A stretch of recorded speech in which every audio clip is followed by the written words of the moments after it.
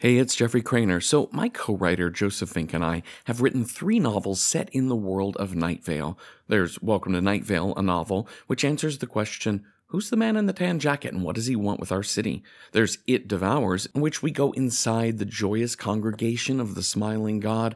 And the most recent novel is called The Faceless Old Woman Who Secretly Lives in Your Home, and it is about a faceless old woman who secretly lives in your home. This last one is our favorite book that we've written together. The ending is shocking, and the journey getting there is full of adventures, laughs, and horror. But aside from Night Vale, we've written other books too. Joseph wrote a middle grade novel, The Halloween Moon, about a Halloween-obsessed girl named Esther Gold who goes out trick-or-treating for one last year only to find her town under the thrall of a mysterious presence. Plus, Joseph and Meg Bashwinner, co-host of Good Morning Night Vale, published The First 10 Years, a hilarious and sweet he said, she said memoir about the first 10 years of a relationship. And finally, my fellow Within the Wires writer Janina Mathewson and I wrote a novel called You Feel It Just Below the Ribs, a fictional autobiography in an alternate 20th century that chronicles one woman's unusual life, including the price she pays to survive and the cost her choices hold for the society she is trying to save. So yeah, check out the books we've written. Just go to welcometonightville.com, click on books for a complete list of everything we've been writing. That's welcometonightville.com, click on books. Or just wherever you get your books. Just search our names. And hey, thanks. This episode is brought to you by Progressive Insurance. What if comparing car insurance rates was as easy as putting on your favorite podcast? With Progressive, it is. Just visit the Progressive website to quote with all the coverages you want. You'll see Progressive's direct rate, then their tool will provide options from other companies so you can compare. All you need to do is choose the rate and coverage you like. Quote today at Progressive.com to join the over 28 million drivers who trust Progressive. Progressive Casualty Insurance Company and Affiliates. Comparison rates not available in all states or situations. Prices vary based on how you buy. Choose the least important day in your life. It will be important enough, but still, at the bottom of the list. Welcome to Night Vale.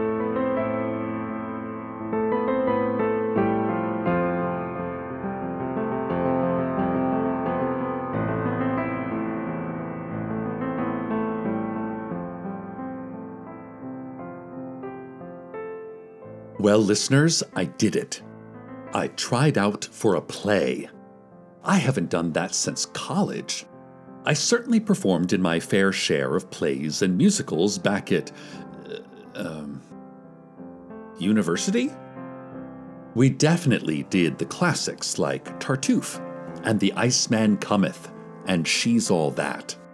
But we also did some more contemporary works like Tartuffe, but all nude, and The Iceman Cometh, but set in space, and She's All That, but we did a new adaptation where we replaced every scene with a song from the musical Cats. And we were all dressed as dogs.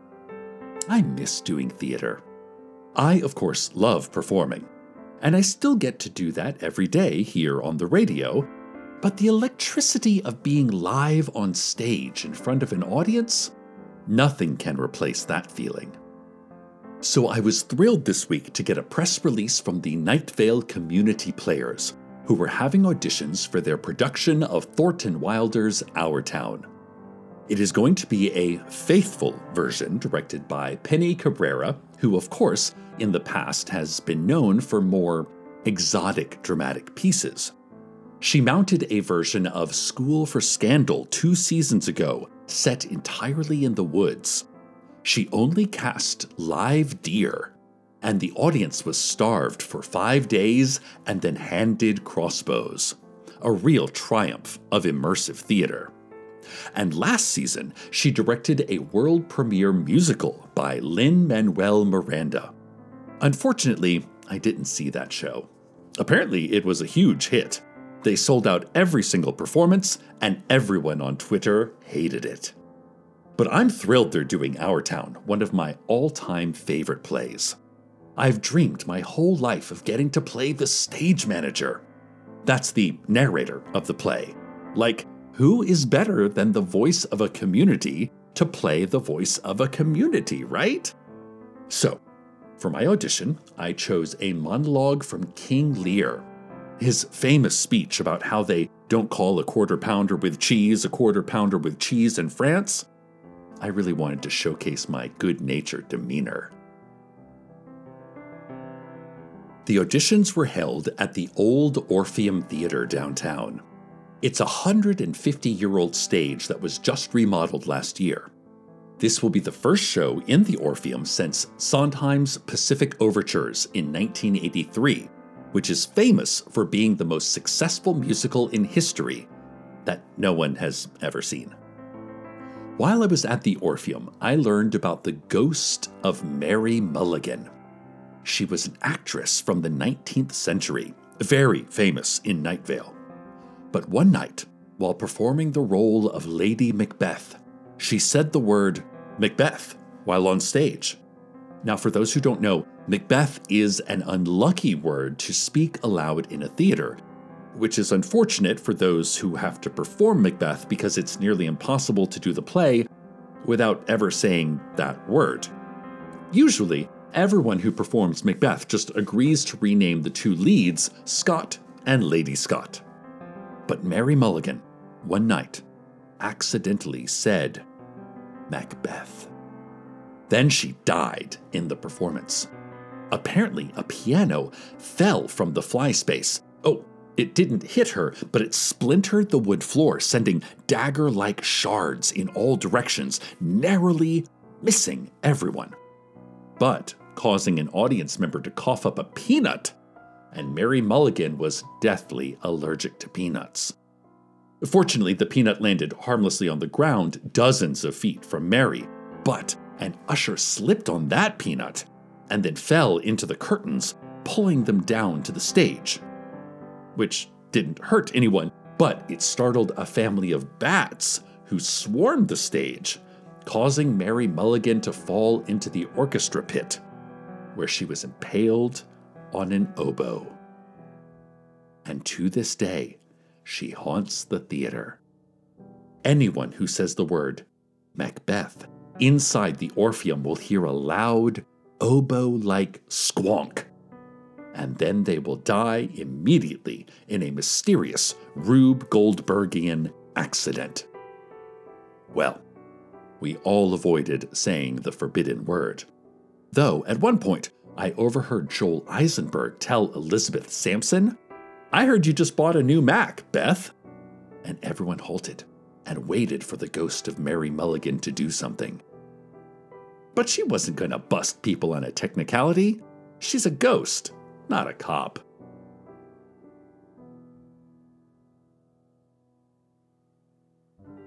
I'm not into superstitions, but I was curious about Mary's history, not only in life, but in death. In death, she's a very active ghost. She hasn't cursed or killed anyone recently, but she's often seen walking around the dark hallways at night, moaning and howling. Sometimes she appears as a distant outline of a woman in dark corners.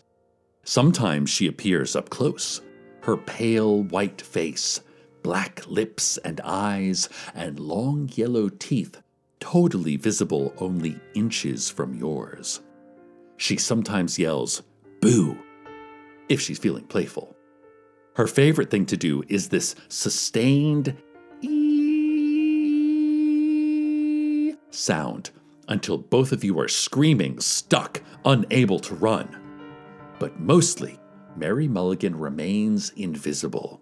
Only the occasional creak of a board or the tick-tock of a clock that doesn't exist.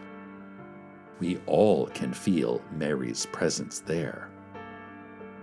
However, as a ghost, Mary Mulligan is somehow less frightening than she was when she was alive.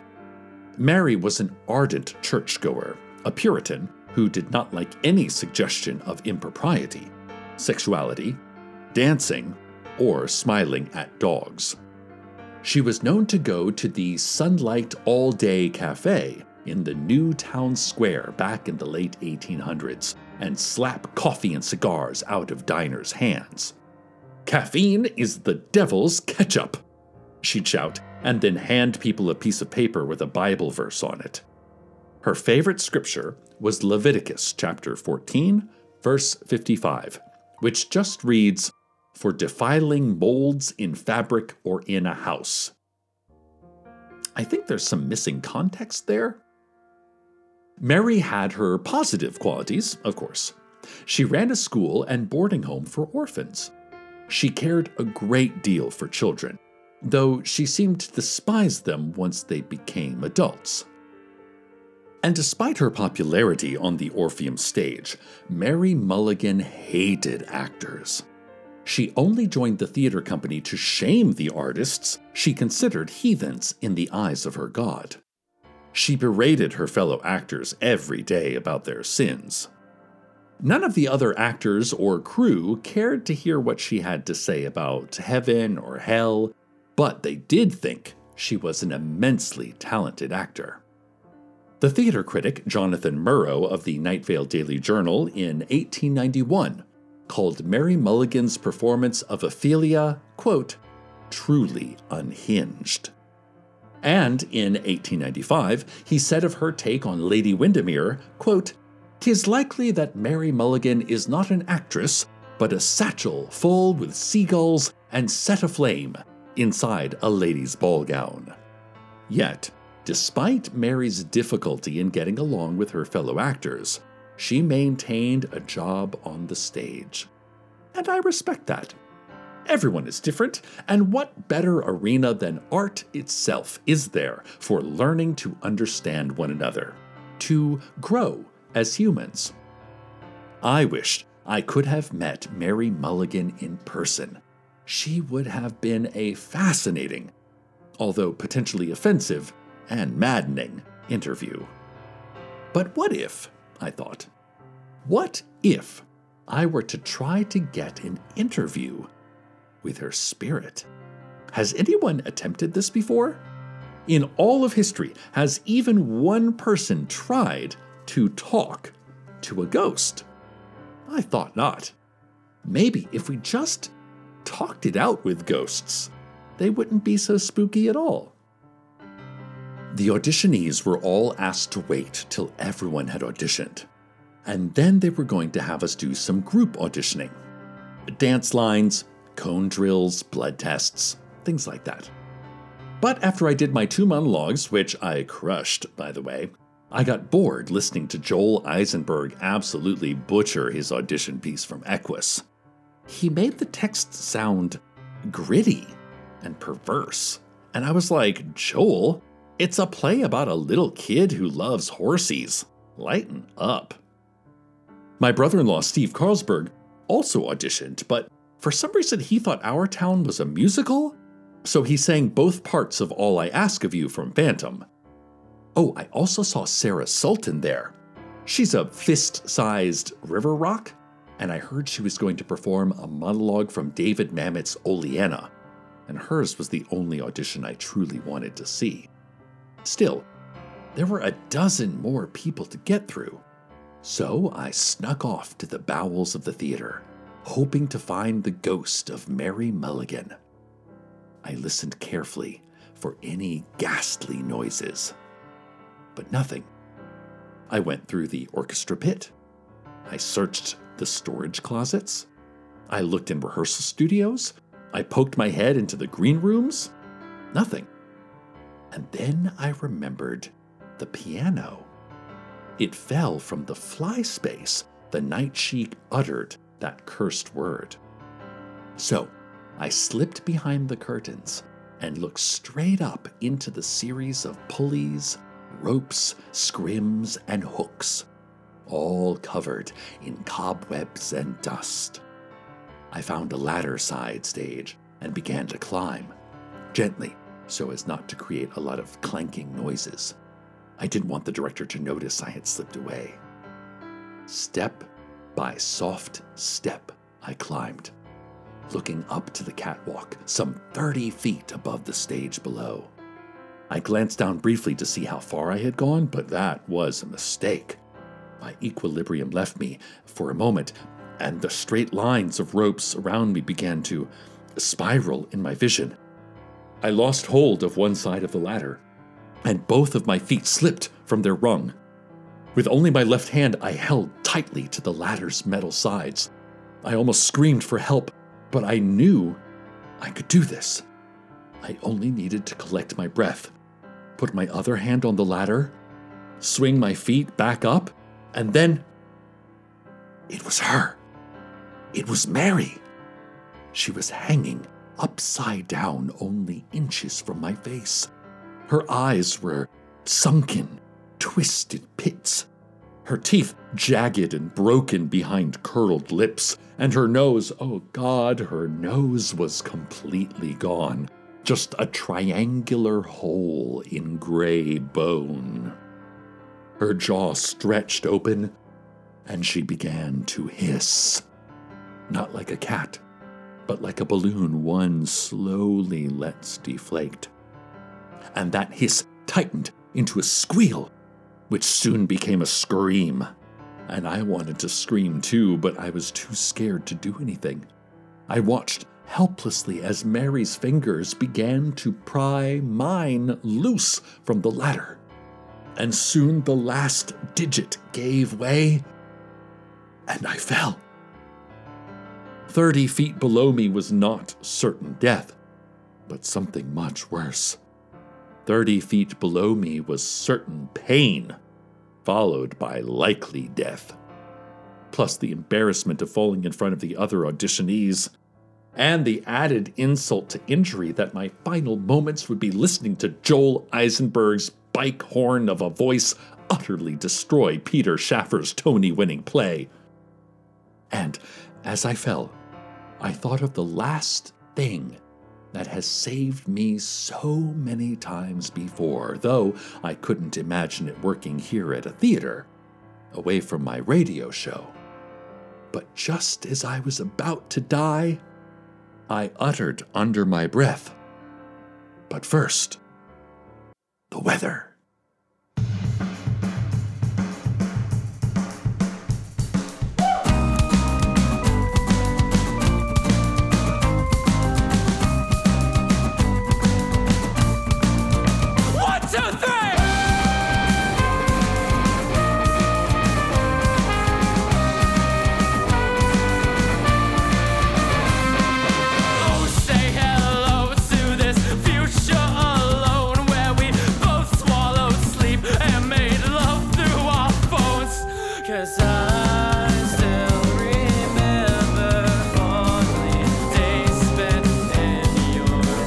Something worth recalling. 'Cause no one ever will come close to the way you stab me in my throat. 'Cause sometimes me won't come around to hold me under till I drown. And I kiss my two when I cry. I love you in my sleep.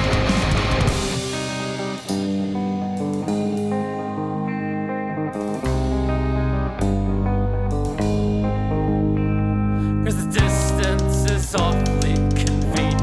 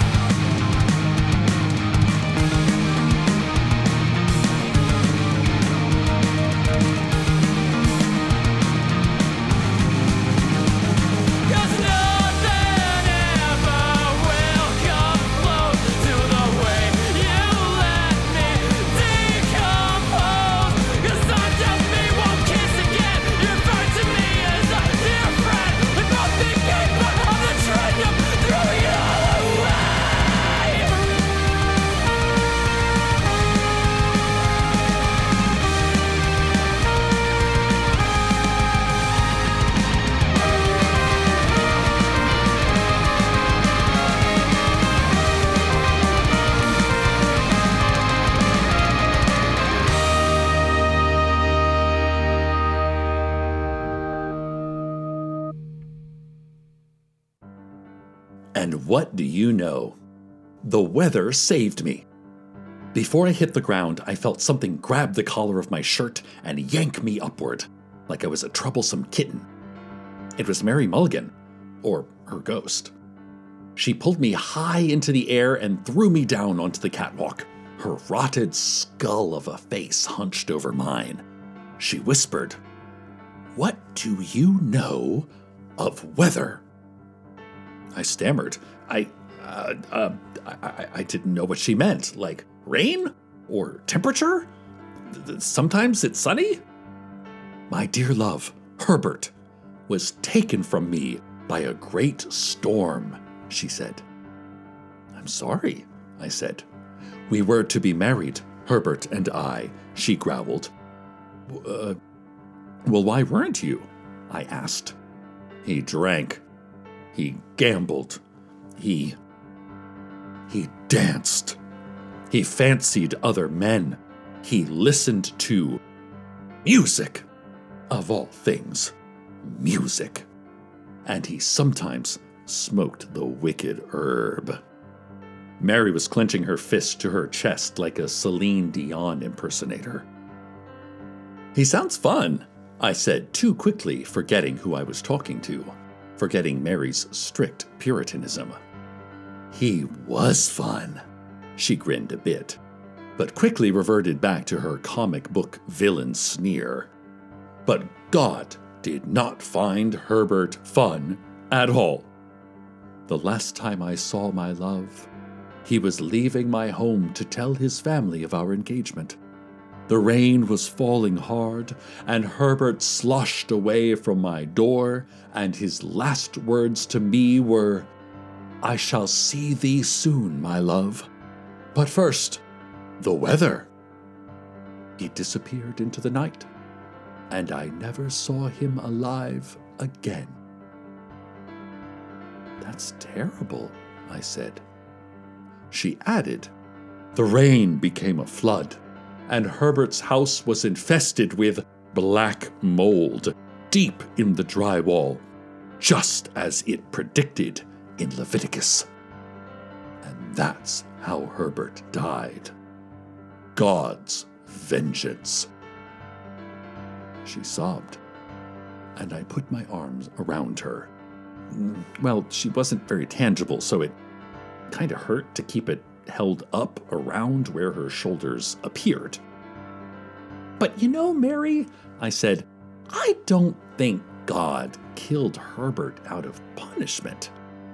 I think bad things sometimes happen to fun people, and fun things sometimes happen to bad people. I like to think there's a God who sorts all this stuff out, and there probably are some pretty magical universal forces that we just don't comprehend. But there's no God who deals in pure justice. Otherwise, Herbert would have lived. And Joel Eisenberg down there would have caught another case of throat spiders before choosing to do that monologue. Mary's face turned sour again. I could see anger in those hollow eyes and gnarled teeth. But it faded into thoughtful reflection, then consternation. Listen, I said, I also don't believe the superstitions around saying Macbeth in a theater either. She gasped at my fatal slip of the tongue, and somewhere in the distance, I thought I heard an oboe. But honestly, it was probably a creaky pipe. There are lots of weird old noises in weird old buildings. No reason to cram every little detail into a pessimistic interpretation. Mary, why don't you audition? I said. You'd be an amazing narrator. I thought that part was tailor-made for me, but you're Night Vale history through and through. You're perfect. You got this part sewed up. She smiled again. And then she said, well, I'd certainly be better than that thing you call Joel. It's like he's never even seen a play. Yeah, you get it, I said. So, Mary Mulligan and I went down to the stage, just as Joel finished his performance. Sarah Sultan was about to begin her audition when everyone in the theater saw us. There was a collective intake of breath. A couple of people passed out. Some started to run. Some pointed, trying to warn me about the ghost, over my shoulder. I turned to the director, Penny, and said Mary would like to audition for the part of the stage manager. And so Mary did. And she got cast! Though it was for the part of George's mother, which I don't think is the best fit, but I'm happy Mary gets to act on stage again. And she gets to act opposite Steve Carlsberg, who's playing George's father. Joel Eisenberg got cast as Big Knuckle Sal, the mob boss who gets gunned down in the second scene. And if you're wondering who got the part of the stage manager, it wasn't me. I didn't get cast at all. Oh, I'm not mad. Apparently you have to come to rehearsals in order to be in a stage play, and I put on my availability that I was unwilling to work nights, or weekends, or during the workday. So that's fine. But interestingly enough, Sarah Sultan got cast as the stage manager. And I hate that I missed her audition. Steve told me it was fire. But I look forward to seeing the play. Stay tuned next for the sound of a single oboe played somewhere in the world at this very moment. Its effect on your life? Yet to be determined. Good night, Night Vale. Good night. Support for Welcome to Night Vale comes from Odoo. If you feel like you're wasting time and money with your current business software, or you just want to know what you could be missing, then you need to join the millions of other users who switch to Odoo. Odoo is the affordable all-in-one management software with a library of fully integrated business applications that help you get more done in less time for a fraction of the price. To learn more, visit odoo.com/nightvale. That's odoo.com/nightvale. Odoo, modern management made simple. In the climate-ravaged year of 2072, the city of Pura stands as a miraculous green haven, a geo-engineered paradise that protects fortunate residents from the global catastrophes of heat domes, fires, floods, and droughts. Demetria Lopez heads up Pura's public relations, tirelessly promoting the city's idyllic image, but when she stumbles upon a dark secret that, if exposed, would be the downfall of Pura's existence, she must decide who and what she is willing to protect. Binge all episodes of The Last City, ad-free right now on Wondery Plus. Welcome to Night Vale is a production of Night Vale Presents. It is written by Joseph Fink and Jeffrey Craner and produced by Disparition. The voice of Night Vale is Cecil Baldwin. Original music by Disparition. All of it can be found at disparition.bandcamp.com. This episode's weather was, yes, this is a song about you, and no, I'm still not over it, by Friends for Sale. Find out more at friendsforsale.bandcamp.com. Comments, questions, email us at info@welcometonightvale.com or follow us on Twitter at Night Vale Radio. Or ask your baby, do you see the kitty? Do you hear the puppy? Check out welcometonightvale.com for info about our tour, which is so soon. We get to be in a room with all of you again so soon. Today's proverb, I'm over the moon.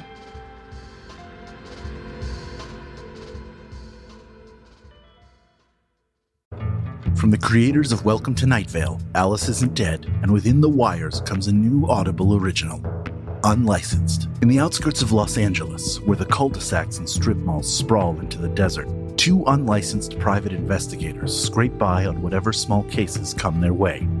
But when a teenage girl pleads for them to take the strangest case of their career, this unlikely pair, with no resources and no backup, will follow a trail of seemingly unconnected cases, which will lead them to a ransom, a murder, a mysterious wellness center, and a conspiracy that might go all the way to the governor. It's important to catch small fires early. They don't stay small for long. Unlicensed. Available now at audible.com/unlicensed. From PRX.